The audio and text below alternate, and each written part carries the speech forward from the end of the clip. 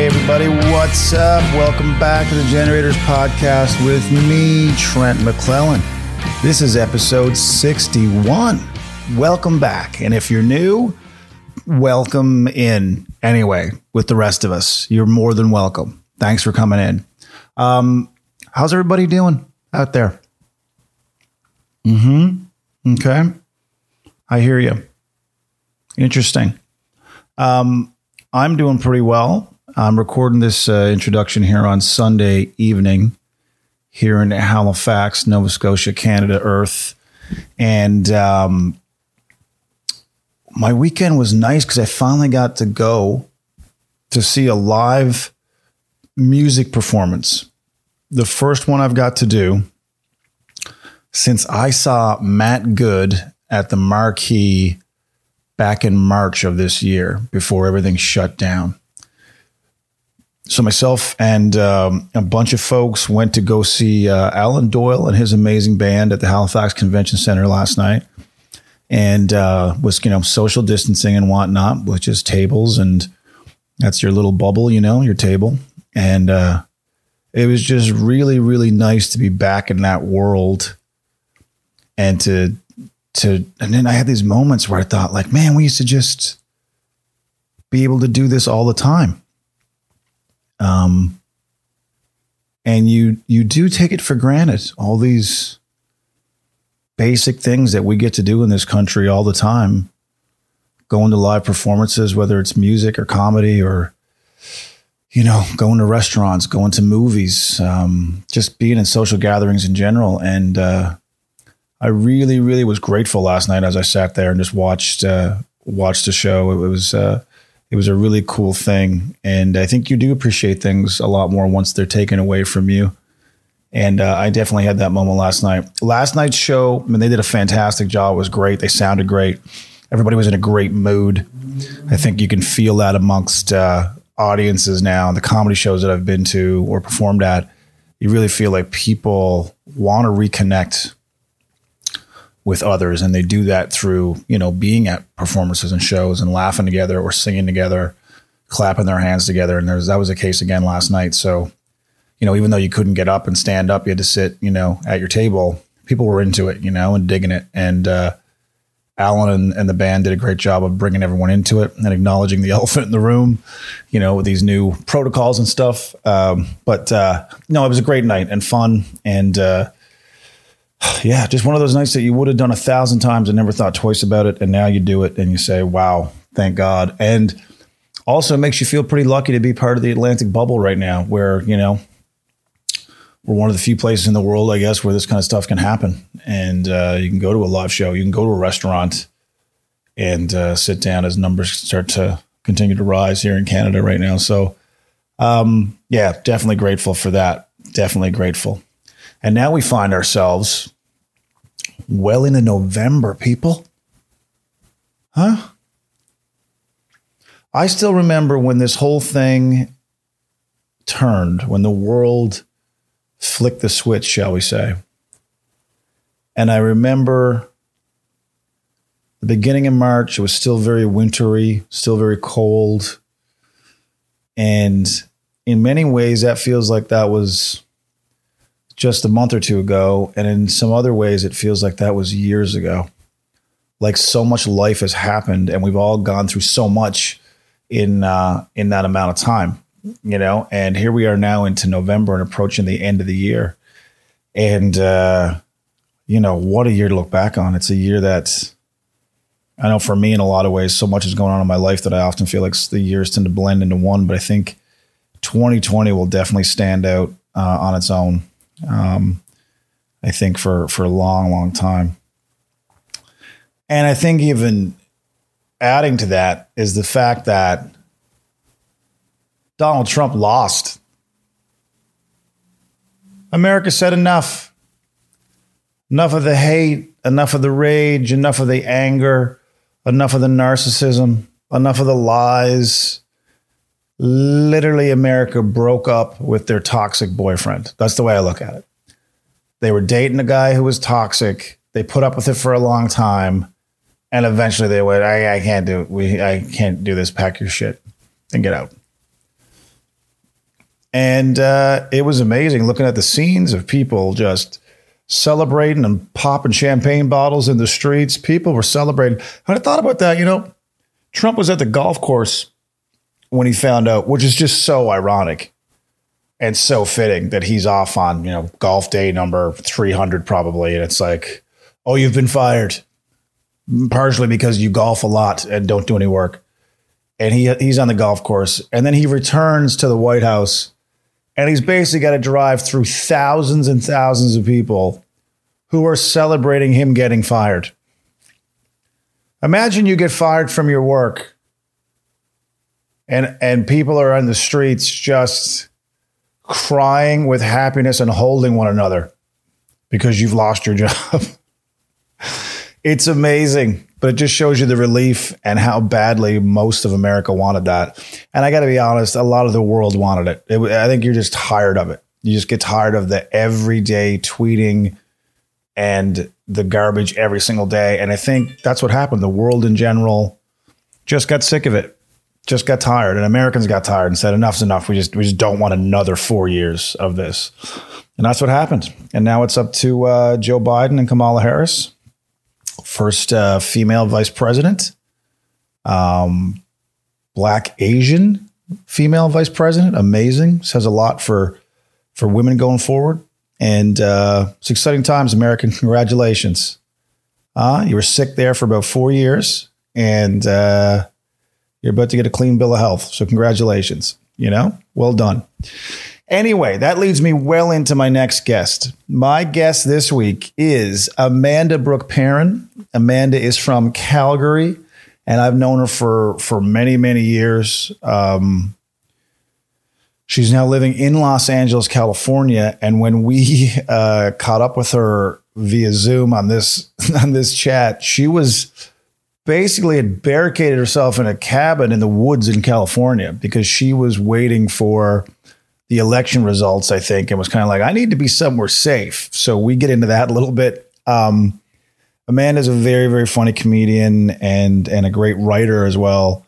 And we caught up, because I hadn't talked to her in many, many years. Just as I said before, it's the nature of this business and the way it works. And we catch up. I find out what she's been going through, what it's like as a Canadian living in America right now. In Trump's America. And she's got some really interesting insights and perspectives on that. And I think you will enjoy this one. So sit back and enjoy my conversation with Amanda Brooke Perrin.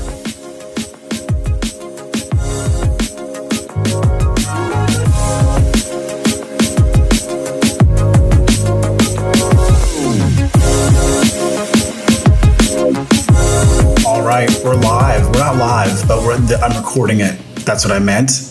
So that's the lingo. Can you imagine if we were live right now? It's like broadcast to the world. Millions of people. Is it live though? Is he tricking us? Gazillions of people. Did you say you're in a cabin in Big Bear, California? I am. It looks very alpine and rustic. It's pretty quaint. My dog is over here. If you can see her, she's just it's pretty shady. Nice. You can't really see anything. It is really nice though. It's not LA, so. And did you literally just say, this is election day. I am going to barricade myself in the woods. Well, I was supposed to come here in September and then the wildfires started. And so I was like, can I postpone? Not even thinking, can I do the first week of November? And it was the best decision that is ever, the best accident that's ever happened to me. I don't want to be anywhere near people right now. Everyone is crazy. I get it. I don't know. Do you think it's worse for a Canadian to be in amongst all that right now? I mean, I was talking to Nigel Lawrence, and Nigel also just came back to Canada after being in LA for a bunch of time. He's like, it's nuts. He's like, I gotta get out of here. And so he came back, barricaded himself in a cabin and outside of Red Deer for 2 weeks. And now he's able to go about, but he's like, I have to get out of here. Is that the same vibe that you have? I would say Well, first of all, anytime anything happens in Los Angeles, it's like the 4th of July and fireworks happen. It could be a Tuesday and you'll just hear a bunch of fireworks. So you play a fun game called, is it a gunshot or is it a firework? Very often. That sounds like fun. Very fun. But just right now, I've had the very good fortune of living in nice liberal bubbles my whole life. And no offense to anybody who is conservative, but also maybe offense because yikes. And so I don't really think of people who are voting for Trump as real people, because I really just see it through the filter of the media. And when I moved here in 2016, before the 2016 election, I drove through America from Toronto to Los Angeles. And in middle America, you just start seeing all the Trump signs and all the pro-life signs. And you're like, oh my God, I forgot these people are real. I forgot that they exist. And again, I probably, could get along with a conservative, like no problem, but I cannot fathom how you could vote for him in your right mind. Like it doesn't. Right. So anyway, even in Big Bear, there were people putting up Trump signs along the road. And I was like, that's a nightmare. And then I drove a little bit further and there was like a group of people with Biden-Harris signs. And I was like, oh, thank Jesus. I'm coming to my people. But I can't believe how close everything is right now. It's just so wild. I know. It's really weird because, like what I've realized is that what we believe, you and I or whoever, what you believe is what you believe, and you can't see how someone can't see it that way. Yeah. But they look at it the exact same way. Yes. Like they look at you and go, how can she be so ridiculous with her thoughts about whatever? And it's just so divided. And up here in Canada now, it's like people are literally like getting chips and like popcorn, and literally it's like a GIF. Like people are eating like, what is going to happen? I feel like America's like that Jiffy popcorn where the thing is just about to explode and everyone's just like, what's going to happen? Because no matter what happens, shit is about to hit the fan. Exactly. Like there's not going to be tonight isn't going to end with people being like, all right, that is the decision. We all agree. That's settled. No take backsies. Exactly. It's not going to happen like that. So I just, in times like this, I miss Canada so much because regardless of the political climate, we've always been able to hold our stuff together. Like we've always been able to hold it together as a nation and not, just completely lose it on a daily basis. And also their elections last 18 years. And in Canada, it's like, okay, yeah, I guess we're going to do an election. Do you guys want to vote? I will give it like a week. Thursday? You guys want to do Thursday, or is that enough for everyone to kind of get a sign up and whatnot? Or free Thursday, 3 p.m.ish. You guys good? Or we can do Friday. I can move it a day. Doesn't matter to me. I'm pretty flexible. By the time you rent a bus, I mean, it's going to be all sorted. Like, and the money dumped into it is what I find amazing. Like in a country that, the disparity between, wealthy and poor is so massive. And yet these millions and millions of dollars are given to campaigns that go on for a year and a half. And it's like, what are you doing? Like, do you not see the hypocrisy of wasting this much money so that you can just have a guy who you're already going to vote for tell you his message a million times over and over and then make trash campaign ads about the other person? It's just such a waste of energy and time to me. Yeah, for sure. It is scary because on the one hand, you're like, I want to make a difference. And if I can change one person's mind, maybe that'll be for the greater good. But also, people have their minds made up. This is the land of the free, man. And they will tell you that quite regularly. Yes, exactly. Well, someone said to me too that, and the more I look at American politics, the more I agree, is that it's almost like sport. And so your guy, your team can do no wrong. And the other team, whatever they do is garbage. And your guy could literally stab someone. And it's like, yeah, but he only stabbed someone because they left the knife out. If they hadn't left the knife out, then it wouldn't have happened. I mean, who's not going to stab somebody when a knife is just left right there? It was self-defense. Like, it's always defensible, whatever they do. And so there's just that loyalty. It's just a blind faith loyalty, and anything else is garbage. It's like, you're a Lakers fan, and you're like, if you're not a Lakers fan, you're dead to me. That's the way it is. True. That's a very good metaphor for things. And yeah, but I haven't really been scared when a sports team has won. I haven't experienced that yet. You haven't hit under your bed when the Clippers lose? You've never just like, okay, I'm going to go in the woods. Well, the bomb shelter, it's ready. All right. It's just so interesting to be here. And I've been here, for 4 years now. So crazy. So we met so many years ago. I don't even remember. It would have been in Calgary, obviously. And I remember you were working in the office at the Yuck Yucks at the time. Yeah. Then you found your way on stage, and then you just kind of like just gradually just got like stronger and stronger and funnier and funnier. And I was like, she used to just work in the, now she's doing all the how can you have that much talent? Maybe I'll run for president. Who knows? Maybe you will be the president of Canada. Be the president of Canada. Never the States. Do you remember you brought me on stage for my first set ever? I did. I do remember this. Yeah. Do you also remember that you made everyone stand before I did my set, raising expectations exponentially high?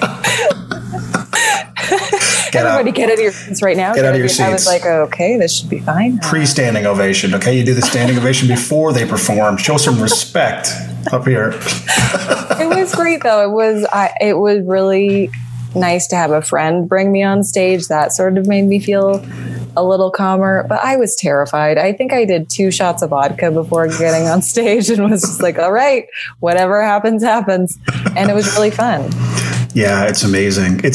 I often say to comics too, like that first time, if it didn't go well, luckily it went well for me my first time, but I'm like, if it hadn't have gone well, I don't think I'm going back to that. Like, it just wouldn't, I know I wouldn't have had that strength to go, no, I've learned a lot and I'm going to go back now with I wouldn't have. I would have never walked in a comedy club ever again. Even to watch a show probably would have been too much. I know. It would be like getting on stage, having someone slap you in the face and then be like, when do you want to do it again? Do you want to do it again quickly? Or did you want to be slapped again now, or did you want to wait till tomorrow night? Do you want to wait later for that? There's a late slap as well. There's a late slap at 10. Did you want to just be slapped again at 10 o'clock? But I do, like, the third time I was on stage. Was it the third? I don't know. I can't remember. Like, probably my first bomb though. I was like, why did I choose this? Did you have that? Like, when you first bombed, it's like, why would I do that? Like, I have a brain, right? Yeah. Why would I get on stage again after that? Why? Who lied to me about this being good? Or I got cocky after my first set. So I thought I did a 5-minute set or whatever it was, or 7 minutes, and it went well. And I went, well, clearly everything I think of is brilliant. So I went up with a brand new 5 on my second set, going like, it's that easy. You just think of stuff, walk up, and they all adore you. And it was just crickets for 7 minutes. And I was going to quit. I was like, yeah, well, I'm not going through that again. And my girlfriend at the time goes, really? You had one good set, one bad set, and you're just going to pack it up? I'm like, yeah, but you weren't up there to feel the pain of what I went through. She's like, yeah, but you're just going to walk? And she guilted me into going back a third time. But it was, yeah, you do not want to go through that. That makes you either get better or just quit. You just you don't want to suffer through that again. It's so funny because so many people are like, I could never do what you do. But then you have someone like your girlfriend who's like, yeah, it's fine. Just like go up. I don't understand why you're being a baby about it. Just go back up. Just like walk back up the steps and do it again. And tell your little sketch. Tell your little thing. Here's something you could use. This happened to me the other day. Why don't you try that tonight? That's a great idea. Why don't we just your walk uncle? Up and use your uncle. I love when it's just a person. They're just like, yeah, use your uncle. I'm like, okay, do the great. Stuff. That's so great. It's already fixed. Tell me specifics. That would be great. Just Uncle John. Gary. Yes. Go ahead. That should be, that's 45 there. So, it's a whole hour. You could close do a whole hour on it. Close with Aunt Joan, and that's a full hour for you. So I don't know what else you want me to write for you, because I've given you everything you need. But I think, were you hooked early too? Like once you did it, were you like, okay, this is definitely a road I want to go down? Because I was watching a podcast the other day and people were talking about following your passions and stuff. And I really believe following your passion quite often is like, you don't think about money. You don't think about security. You just go, this feels really good to do usually. And I'm just going to go down that road. Like that's how I kind of approached it. Yeah. What was your thought process? For sure. I was the exact same way. I started working in a comedy club and then I did stand up. And because I was around it all the time, there was no going back. Even if I did have a really great set and was like, okay, yeah, maybe I'll do that again. It was just constantly in front of me. So once I had that hit, I was like, okay, it's so easy for me to get on stage now. Why wouldn't I? But for a lot of people, I think it becomes an obsession pretty quickly. Yeah. Well, I think too, because you got to see it, like the inside of it and the behind the curtain part of it. Whereas people who grow up in an area with no comedy club, because that's the way it was for me. Like it just seems so foreign. It was just something on my television. Yeah. But like to have a little bit of a sneak peek of like, okay, I'm meeting comedians and I'm inside the world and I'm seeing how it works. It's almost like you are getting a little bit of a fast track in that regard of just knowing the crazy mentality of comedians and like, oh, that guy hasn't showered in 3 days. That's a thing that people do in this profession. Okay. That guy wants to borrow how much money? And I've never met him and he'd like to borrow how much? You're just like, what? No, and I'm not sure if your parents were supportive, but I think my parents were. I mean, my parents have the mentality of like school was just a thing that you do. It's just like a formality. But then you work, and then working is more, it takes precedent over education. So pretty much I took 2 university courses and was like, I think I want to do comedy. And then they're like, okay, are you getting paid for it? I'm like, not currently, but I will in the future. And then they jumped on board, I guess. But yeah, it's very strange being like, I'm going to be a clown. Are you okay with that? I'm going to be a clown and I don't know if it'll pay anything at any point. I quit a full-time job with like benefits and it was like, I'm going to go tell jokes in Bonnieville. And sometimes, because there'll be large periods where I won't have any work at all, and it'll cost me money to get to Bonnieville more than I'm going to make. That's what I mean. I didn't do any math. And Steve Patterson was saying the same thing. He said he went to Ireland once to do a bunch of gigs, and he said he hadn't calculated how he was going to get home, so he had to find a gig to make enough money to get back to Canada. And he's like, I need to do some serious thinking about what I'm doing with my life. And I think that's most comedians. Like, you're just following it so blind. There is no plan. There is no financial planning because there's not enough money to financially plan. It's just, there's no plan until you bomb in Bonnieville and you're like, well, I've made a terrible mistake. Too late now. I'm too far into it. So exactly. You got to keep going. Otherwise, you get stuck in Ireland like Steve Patterson did. And now you're an Irish citizen and you're working at a bar, I guess. I don't know what you do. Also, I have no other redeeming skills. There is zero. Like I always said, this is it. There is no backup. There wasn't an education to be like, I could potentially be a therapist. That would be the like worst case scenario. I should not be telling people how to feel. There was no backup. I wasn't interested in anything. Yeah. And I'm sure you've experienced this where you get so deep into comedy that all you talk about is comedy. Yeah. There's nothing else that exists, and my eyes would glaze over as soon as somebody talked about anything outside of comedy. And I look back, I'm like, yikes!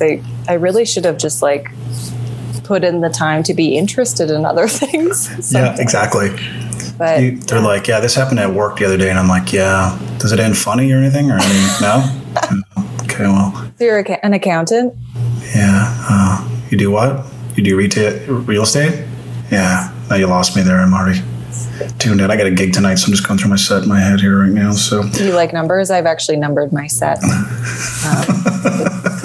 I was so crazy too. Like when I first started, I remember I had a show at 8:00 that night and I was on the road. Like I wouldn't even go outside the hotel. I was just going to stay here. I mean, what if I go out and something happens and then like I can't get to the show? So I'll just stay in the room. I'll just keep running my set over and over. So by the time I showed up to the venue, I was so wound up and so like just, okay, I've rehearsed this a million times and everything's going to be just so, it was just crazy how much anxiety. I couldn't eat before showtime, all this ridiculous stuff. I remember one time I watched Alonzo Bowden in Vancouver at the Comedy Mix, I think it was back in the day, and it was in between shows, and he's like eating a massive burger and fries in between shows, and I remember just being like, but there's a show at 10:30. I couldn't believe that he could do it. I was like, that's a pro.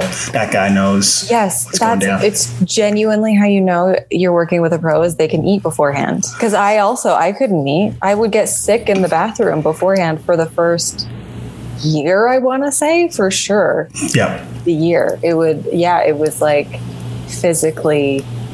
physical ailments. Yeah. It's like, I can't. If you try to talk to me, I will shut down. You will destroy me and I won't be able to do what I need to do.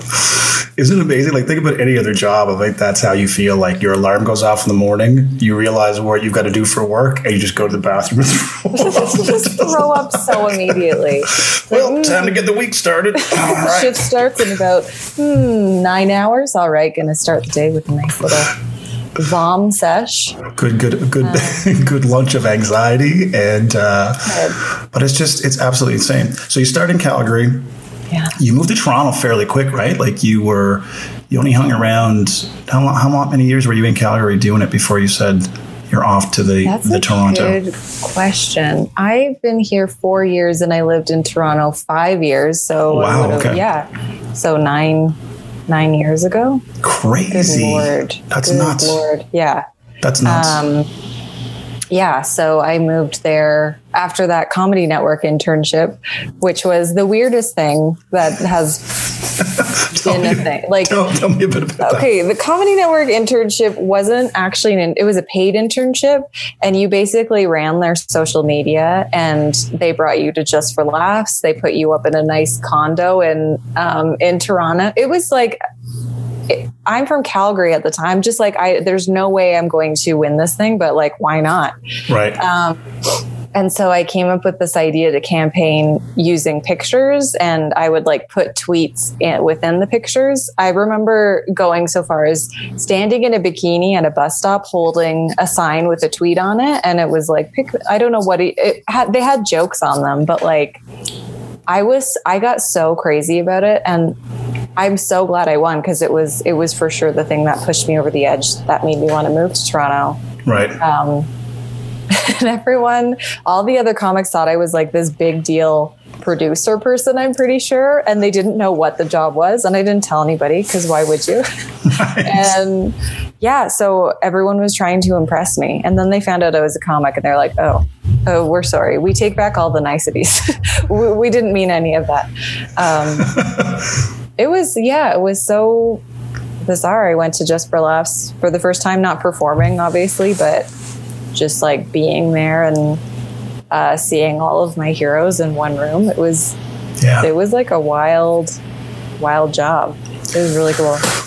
Just for Laughs was amazing too, because when you go, like my first time going, I remember being you're just overwhelmed, because this thing has been on the pedestal for such a long time. And then you find yourself in these rooms and on these shows. And the big thing for people who don't know, if you're not a comedian, if you've never been to JFL, it's like the big gathering at the Hyatt every evening where there's the big after party. And so as you're walking by, you could be walking by some of the biggest names in comedy or famous actors or whatever. So for a Canadian in particular, you're like, what is happening? And there's sculptures made of ice, and it is surreal. It really, really is. I was overwhelmed. And I think anyone who's gone the first time is overwhelmed when you go. I was so overwhelmed. And, especially because I had to explain to people, like, I am a comedian, but I'm not here as a comedian. Like, it sort of felt not less than, but it made me just think, like, I can't wait until I'm here in a performer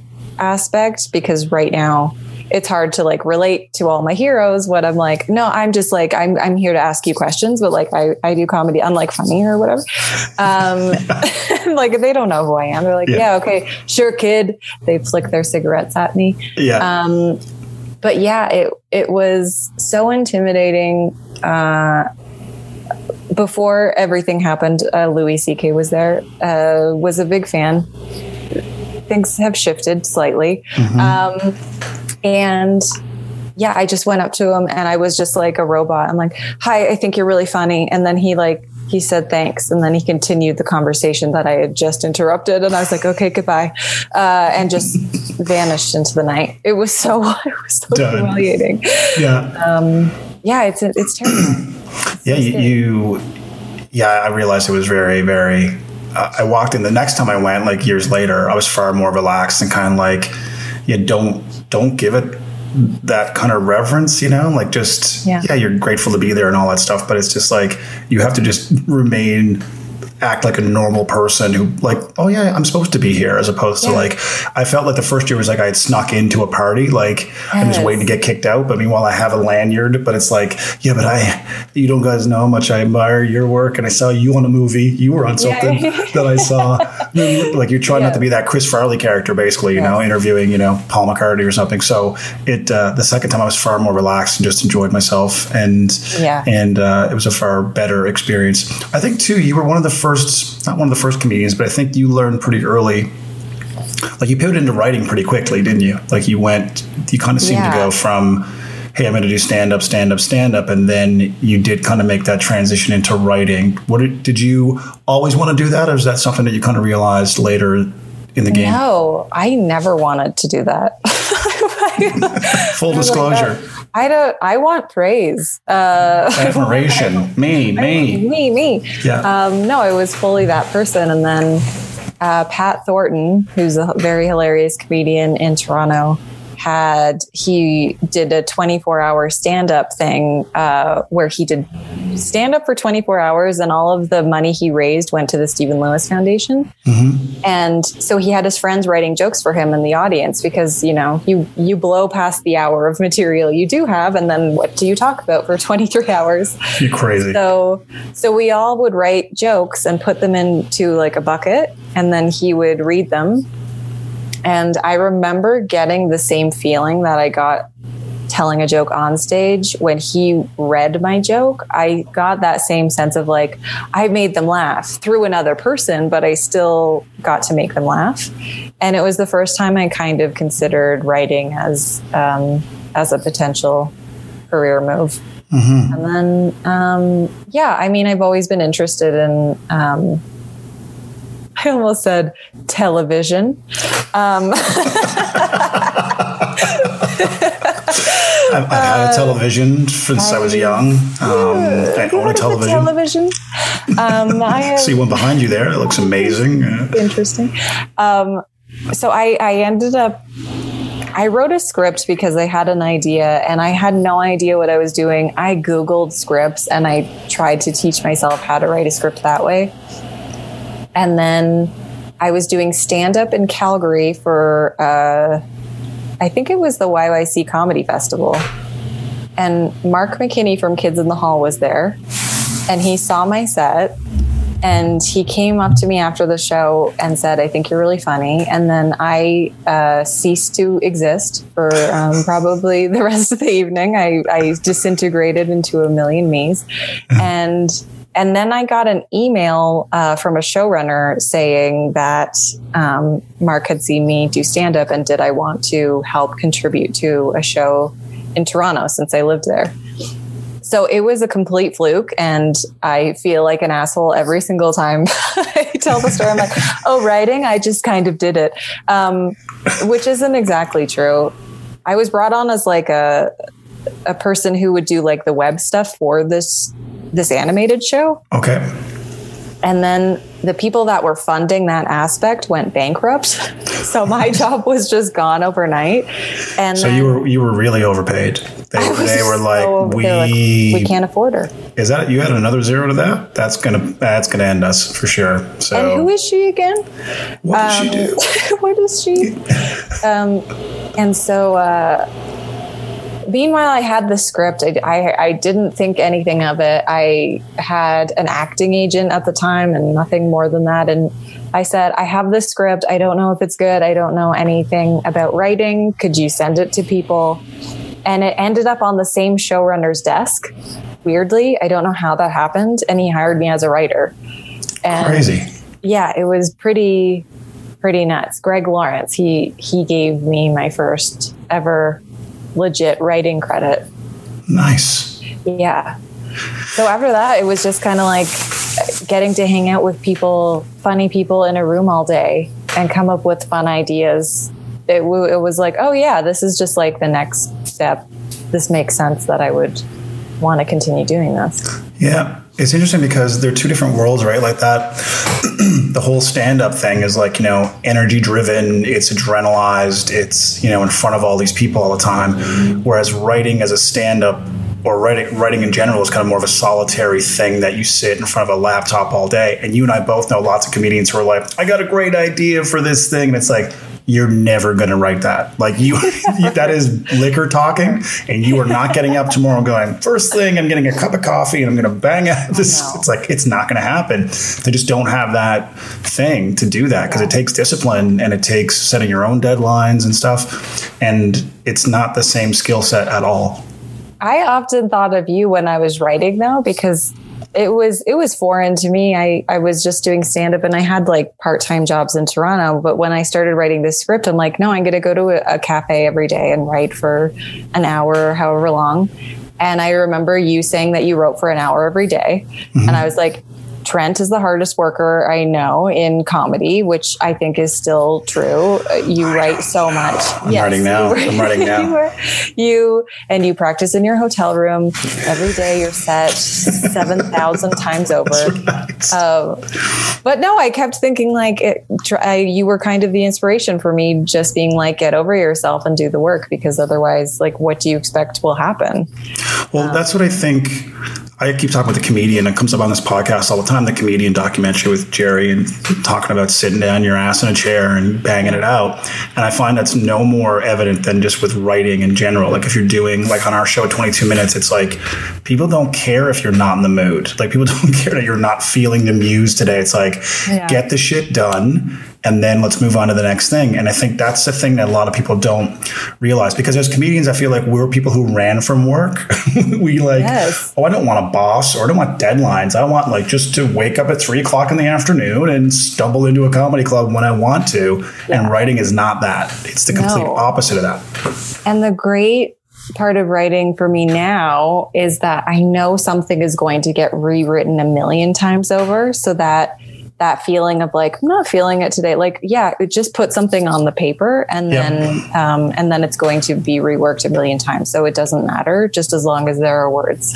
Yeah, exactly. You just have a skeleton to start with. And as long as you have that, then you'll figure it out from there. But you're not as precious with the first, it's got to be perfect and I have to. It's like, no, just get it out of you and then we'll figure it out from there. Yeah. And sometimes the worst things that you write turn into the best things that you write with a little work. Like I have gone back into notebooks and been like, this is the worst thing I have ever written in my entire life. Let's see what we could do with it though. It's just probably the dumbest thing, but. Well, the funny thing about writing, especially with stand-up, I find is that, you have an initial idea, but then you realize if you go backwards from that idea to flush it out more or go forwards with the idea, maybe the funny part is either ahead of it or behind it. You know what I mean? Yeah. But you think this initial thing is like, oh no, that's the joke. It's like, no, that's not. That's going to be the setup of it actually, or that's going to be the end of another thing that you have. And so, as long as you can get it out and you have it somewhere, it may always be able to get used at some point. Or you can go back and you have different knowledge now, or you've had different life experience that now makes it come to life. And I still to this day don't sometimes write stuff down, and I wake up the next day like, oh my God, why did I? Yeah. Because I was like, it's so funny, I won't forget it. It's impossible. It's impossible that I will forget that idea. And I wake up the next morning, nothing. And I'm like, I could have just put it in my phone. It would have taken 15 seconds. And I'm like, no, it'll be great. It'll be fine. It's gonna be so good. It's gonna be so good. Yeah, it's I'm the same way. If I don't write it down, it's gone. See you later. Sayonara. I've always really admired comedians who can take one thing and just flip it on its side, until they've explored every single. You were one of those people. Like, I don't know if you've ever seen Josh Gondelman do stand up before. No. The first time I saw Josh, I was like, this is like watching an episode of 30 Rock, because there's so many jokes within a minute. It was like, I still remember it as like the time I was blown away in Comedy Bar by this guy who I had never heard of before. He just, and I think that's like New York comedians in general. When I've seen them, LA comics have this very like laid back vibe of being like, yeah, I'll get to it when I get to it. And it's kind of lazy, if we're being quite honest. and then you see New York comics who are doing like 5 sets a night, who are just like, here's this one topic and I'm going to talk about it for 1 hour. Like I admire that so much, because I get bored of things so quickly. Yeah. And that's just me being lazy though, when it comes down to it. Yeah. They'll just keep flipping it and rolling it and squeeze every ounce of comedy out of that one premise. And you're like, I would have stopped at 2. I would have been like this, then this, and I'm out. I've got a cat, everybody. And we move on to the next thing. Like Gary Gulman does that too. Yeah. He's so wild. They put it under a microscope and just bash it till there's nothing left. And almost to the point where there's really nothing left for anyone else to a certain degree. You're like, you can do your bear bit, but I don't know what's left, because he's the bear guy. You're not the bear guy. He does bear. He's the only guy I know who can do bear. He does. He's got bear. Maybe do cat. Maybe try cat. Cat has not been crushed yet. So, but that's just work ethic, I think. And then I think there is a borderline obsession too, I think, with comedians. Like I've had that where I've obsessed about why a bit won't work. I'm like, I really believe in it, and I think it's funny, and I cannot unlock it. I can't get it. Do you have one bit that you're thinking of in particular that you're like, I still couldn't figure it out? Trying to think right now. I know one thing I need to be better at. I need to be better at, if something doesn't work, to not throw it away so quickly, to go, no, like you need to try that at least 10, 15 times before you go, like, no, clearly there's not something there, but I'll do it once, a new bit. It doesn't work. I'll maybe try it a second time, and like, it doesn't work at a different audience. And I'm like, okay, clearly this doesn't work, but I'm like, no, I just think I need to figure out a way to, because I really believe like in front of the right bit or connected to another bit, it probably could work. So you're always trying to find that new connective tissue to make it work, or maybe it's a rewording, or so there's so many things you can adjust with it. So it becomes an obsession almost. Like I'm just like, oh, like why can't I, And then on the flip side, I had this one bit that I was like, it's the thing that happened was funny. I couldn't figure out how to take that and then keep going with it. Mm-hmm. And then it turned out to be one of my favorite bits, because I let it go. And then I returned to a notebook and I was like, I feel like there's something here. And then truly like a year or two later, I wrote it into a bit that started working. And it worked. It was, the premise was of a homeless man called me a slut. And then I turned around and I looked at him and he said, oh, never mind. Which I was like, this is so funny to me. And then I tried so many different things with it, and it wasn't like, people would laugh at the initial, oh, never mind. But then I past that, I was like, I have no idea. So what angle did you take on that? Because now I'm obsessed about this bit. So now I'm like, because in my mind I went, did you go through his thought process of what he saw when you turned around and what he could have? So what did it end up? Yeah. How did it? So, oh God. And also I haven't done stand up in over 2 years now, which is so wild to me. We're going to get into this. Don't you worry. We will talk. Okay. So I think it went from, so he calls me a slut. I turn around, we make eye contact. He says, oh, never mind. And then I say, just because I'm nearsighted doesn't mean I don't slam the D on the regs, sir, which is bad. And then I'm like, as a feminist, the lines of feminism blur for me a little bit, because initially I was mad that he called me a slut, but then I was way more angry that he took it away so fast. And then I think where I went with it is I can't even remember the bit now. It's like Isn't that amazing though, how you spend that much time with something and you've probably said that on stage 100 times and then one day you just don't, it just disappears into the vapor. I don't remember so much. The other thing about that bit too, I was thinking was that, because you're right, it's the duality of like, so why did he take it away? Did he look at you? Did he look at you and go like, "Oh no, you're actually quite classy. Forget it," or was it like? I immediately went to. He saw I was wearing glasses and was like, "Oh, she couldn't possibly." That's where my mind went to. He just saw my. Oh yeah, okay. You just reminded me where it's from the front. Oh God.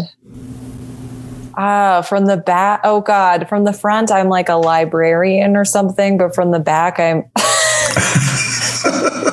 Roz from TV's Frasier. It was very, very, that part like didn't ever work as well, but I'm like, I'm keeping it because it's a very dumb reference. But see, that's the thing though. So you had the skeleton of that, like you're right. Yeah. This thing actually happened in your life. Yeah. Here's what people may not understand about comedians. Like, but that's not enough. Yeah. Sometimes you can just take it as is and put it on stage and it works, but you're like, no, there's more in here. So now you're trying to layer it. And then that becomes an obsession, like weeks, months, maybe even years of like, what does he say to me? What angle do I take? Do I combine a bunch of angles? Is it just my perspective and what was going on in my head when this interaction took place? Yeah. Is it a third person who was across the street who watched this thing go down? It was like, what the, like you just, that's the shit I obsess about. Like it keeps me up at night where I'm like, no, I cannot find a way to get into this thing or really make it jump, you know? And I think you're right. The funny things that happen on their own are sometimes the toughest.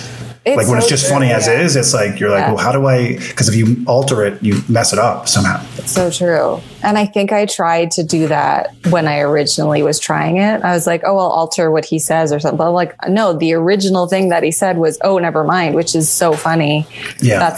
That's the funny part of it all. Yeah, that's so funny. Yeah. And then you think about callbacks after that. You're like, no, I can that line I can use later on the different bit that I have. It's like, oh, you're a slut. Never mind. Yeah, never mind. Yeah. When you look in the mirror in the morning, you're like, you slut. Never mind. You put your glasses on. Never mind. You're good. You're good. You're fine. So did you get to the point? Go ahead. Trent, can we stop for a second? We can. For 1 second? No problem. I just have to blow my nose. I've been sniffling. Resuming recording. So did you, because some people, this happened to a few comedian friends of mine, they were initially just stand-up performers, then got that same feeling that you had when they saw someone else do a joke they wrote. They were like, oh, this actually meets the need the same way. I don't need to go through, I got to be on the road for X amount of weeks a year and stuff. Yeah. So you've taken a break now. Where did this come about? Yeah, so I moved to Los Angeles and then I mean, starting over is a very humbling experience. You know, I did stand up in Canada for 10 years and then I moved there and like none of your credits sort of transfer over in the stage, which is, it's just a very humbling experience. And so you go from the top of your game to just starting from new and doing open mics again. And I knew that going into it, it probably didn't hit me how hard it would be, especially because I'm really not an extroverted person in the sense that like I get really intimidated by groups of people and like social situations where I don't know people very easily, which is probably why I drank so much when I first started comedy. Yeah. And yeah, you really need to hang out at shows to get to know people. And I think between the move to a different country and starting over, I was just feeling very overwhelmed. And I ended up doing a comedy festival. And it wasn't like comedy festivals are supposed to be the bread and butter of comedy. And I didn't have a good time. I think I was just like in a very weird mental state. And I had one show when I got back from that festival, and it was a midnight show on a Saturday. which if you don't know, not ideal. I would say not ideal for like 5 art students. And I was like, I think I need a break. And before taking a break, I had this idea in my head, and I think it's because I had heard so many other comedians talk about it before, but it's like, if you're not doing stand-up, you're not a comedian. And I was so scared of taking that time for myself because I knew that it would be likely that people would forget about me, or at least that's how it felt.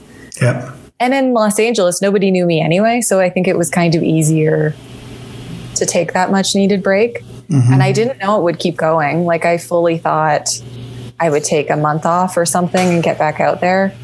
And what ended up happening is I got a writing job and a dog, and staying home at night was really nice. And I wasn't feeling as anxious as I was. And I was able to, still be productive and feel like I was doing something and not feel guilty about not going out at night, which I had been feeling for a few months.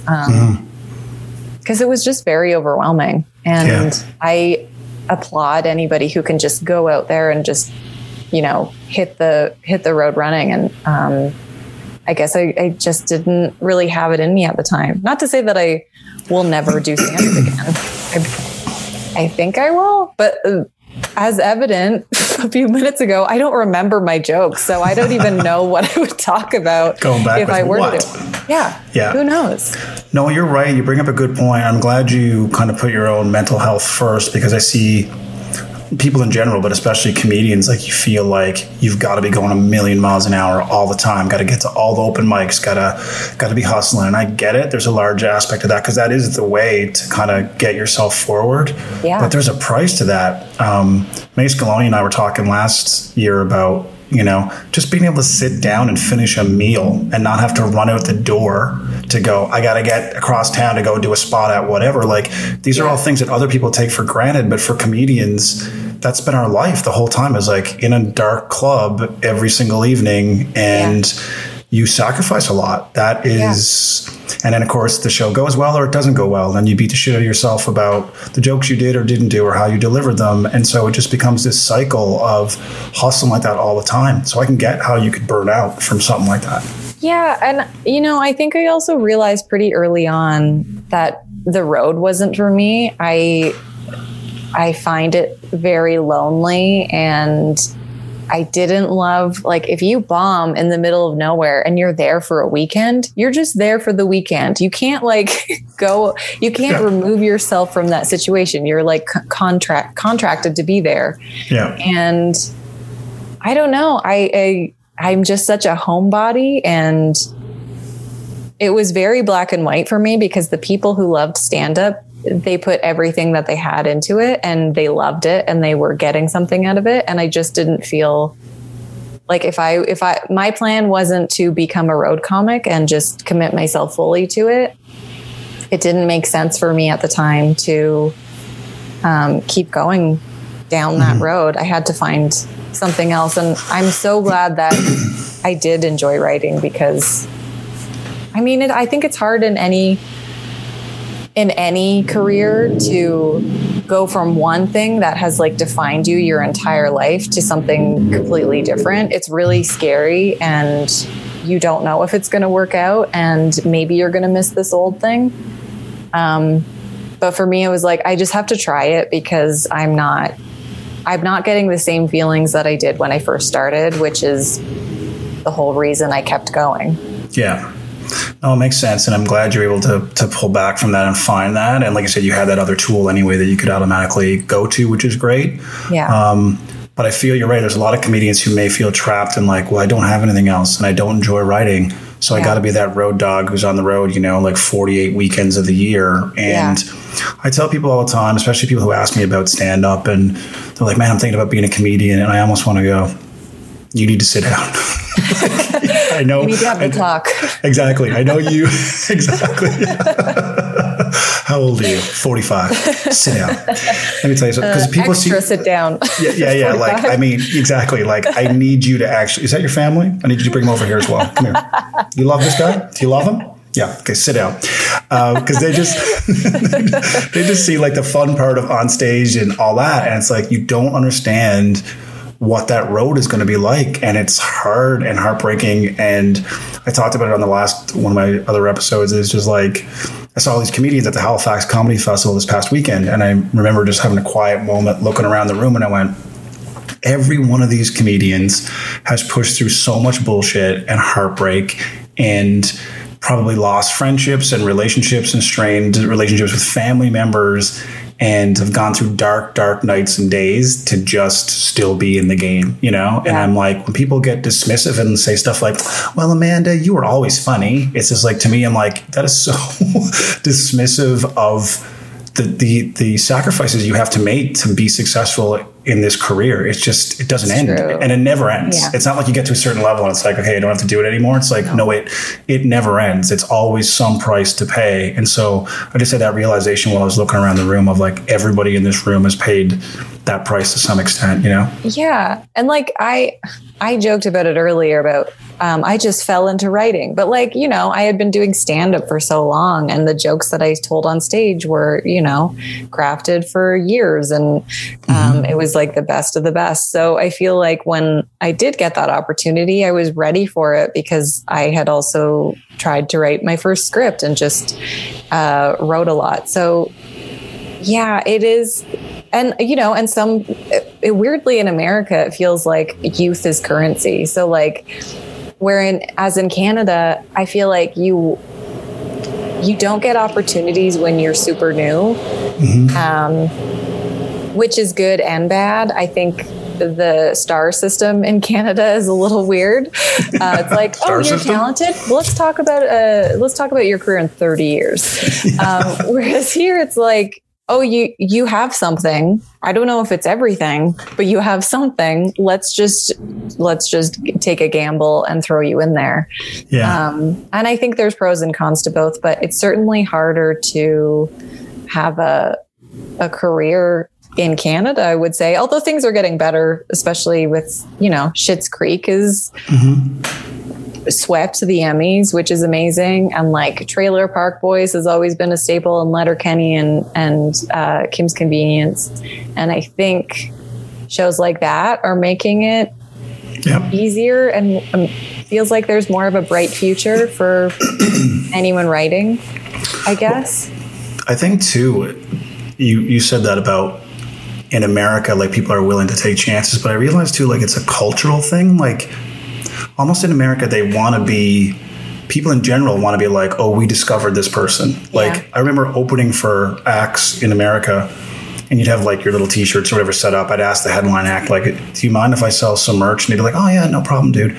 And like people would come up and actually go like, dude, great job. How much are your t-shirts? And I'm like, you give a shit? Like I'm the opening act. Like, you know, I couldn't, but I think there was a large part of that was, no, we want to be the people that were like, man, I was at your first show and we saw this guy. Like there's almost a pride in discovery of something. Yeah. Whereas in Canada, we don't have that. We need to let me see you stick around for a decade first, and then here may come some opportunities. In America, it seems very, very different mentality. Yeah. And maybe it also has to do a lot with location. Like, I feel like if you're living in Calgary or Edmonton, the chances of you getting like discovered are just, it didn't happen. It wasn't a thing. But in Toronto, it seems like something, I mean, Zoe, who books Just for Laughs, is amazing. And she has a very good eye for comedy because she's around it constantly, and she knows talent when she sees it. So I think she's, you know, booking newer comics, especially for like homegrown and stuff. And that's like the opportunity for newer comedians in Canada. Like there's nothing past that really. It's not like somebody's going to give you a show because of your tight five on an open mic. Whereas here, that is a possibility that could happen. It can happen. Yeah. I think now that's why it's such a a move for people to kind of just do their own thing. Like, I think waiting to be chosen by the industry and the so-called gatekeepers is like, that's a long game. And I think now with podcasting, with people putting off their own shows, web series, all those things, I think now it's at your disposal to do it yourself. And I think it's quite often, I find it interesting because sometimes when you focus on just doing your own thing, it's when those other people come calling.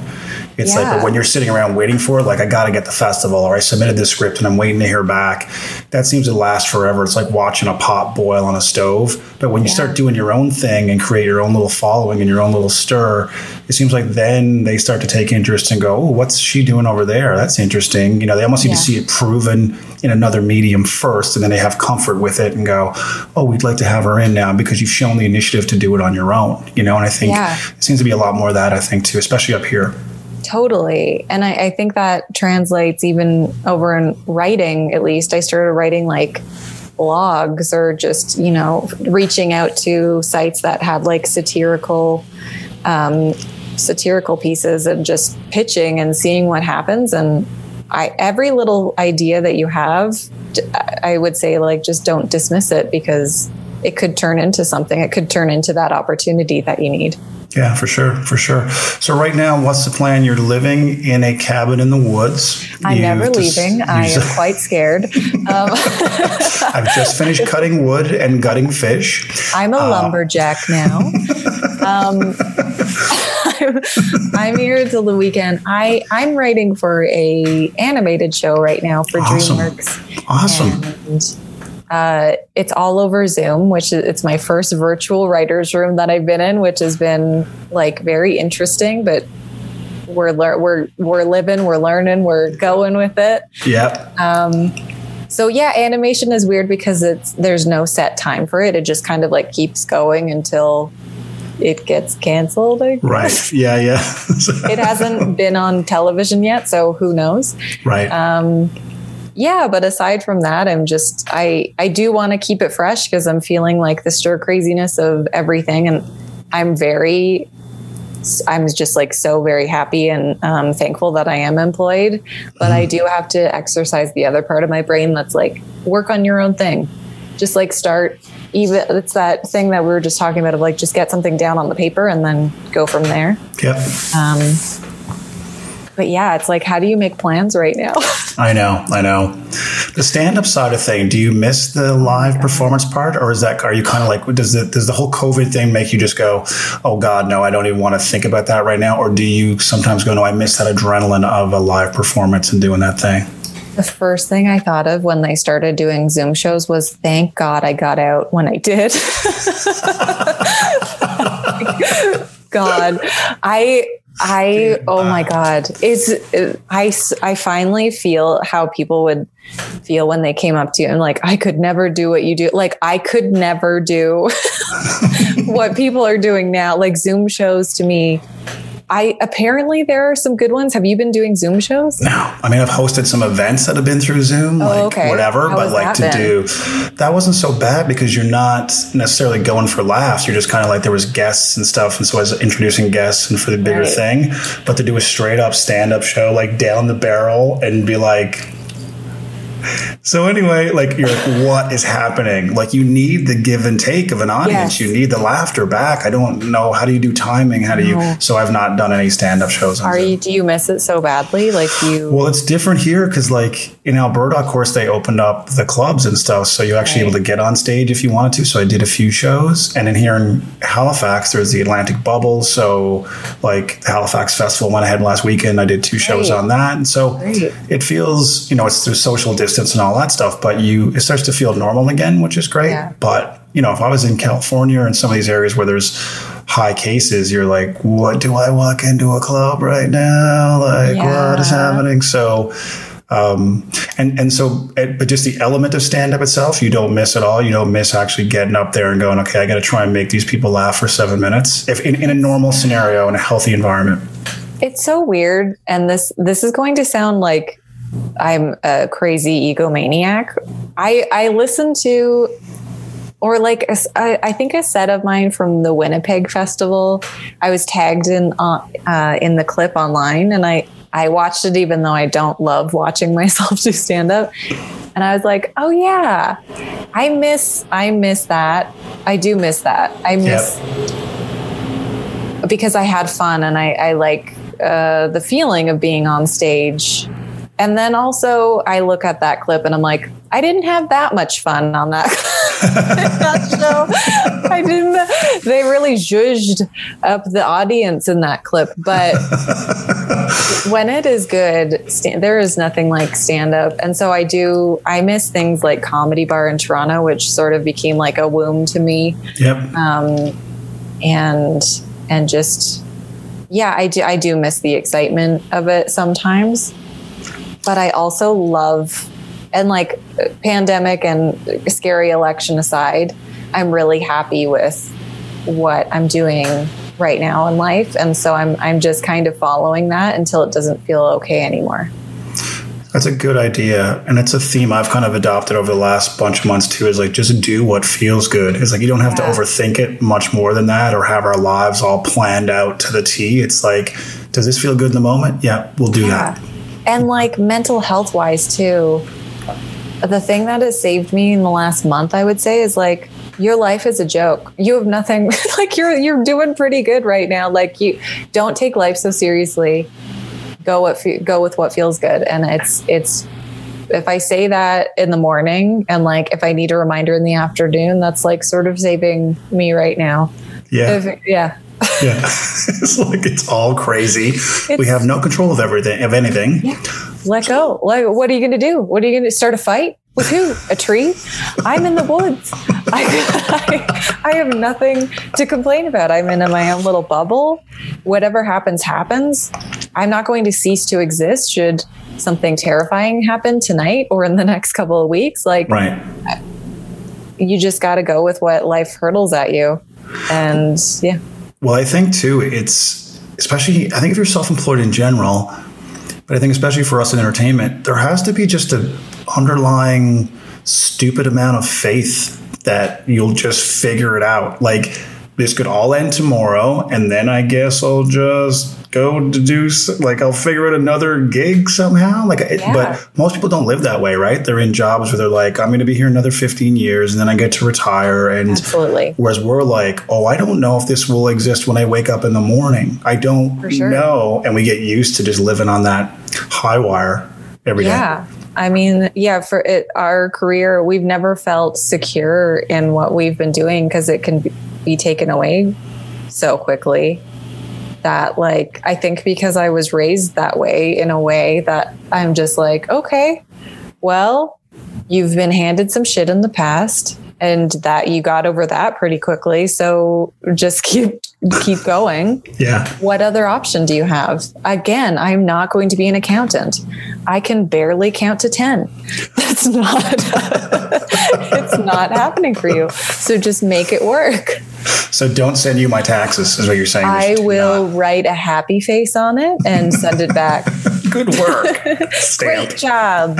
Numbers. These are just receipts you've handed back to me. You didn't do anything with these at all. Wow. You hit up that Tim Hortons quite frequently, Trent. I'm worried. That's actually quite true. Well, I hope the world, as you know it, in that neck of the woods does not end tonight. I hope me too. Everybody is safe and well. And I hope you too. Canada. I miss you. I miss everyone. Yeah, you got to get back up here at some point and come back to the clean, fresh air and the abundance of water we have up here. Now it's just, you can get water anywhere up here now. It's crazy. I am jealous. I am drinking motor oil over here just to get through the day.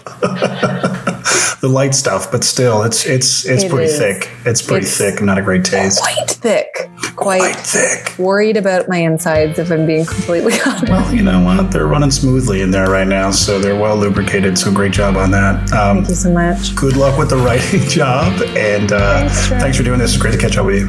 Nice to see you. You too. Bye. Bye.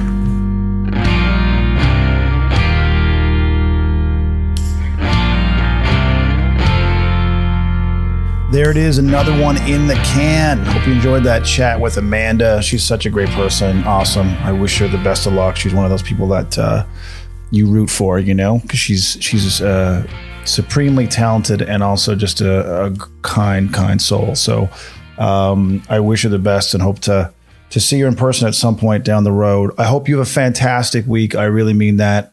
If you're going through some stuff right now, stay strong, lean on a friend if you have to, call a professional if you have to. No shame in that either.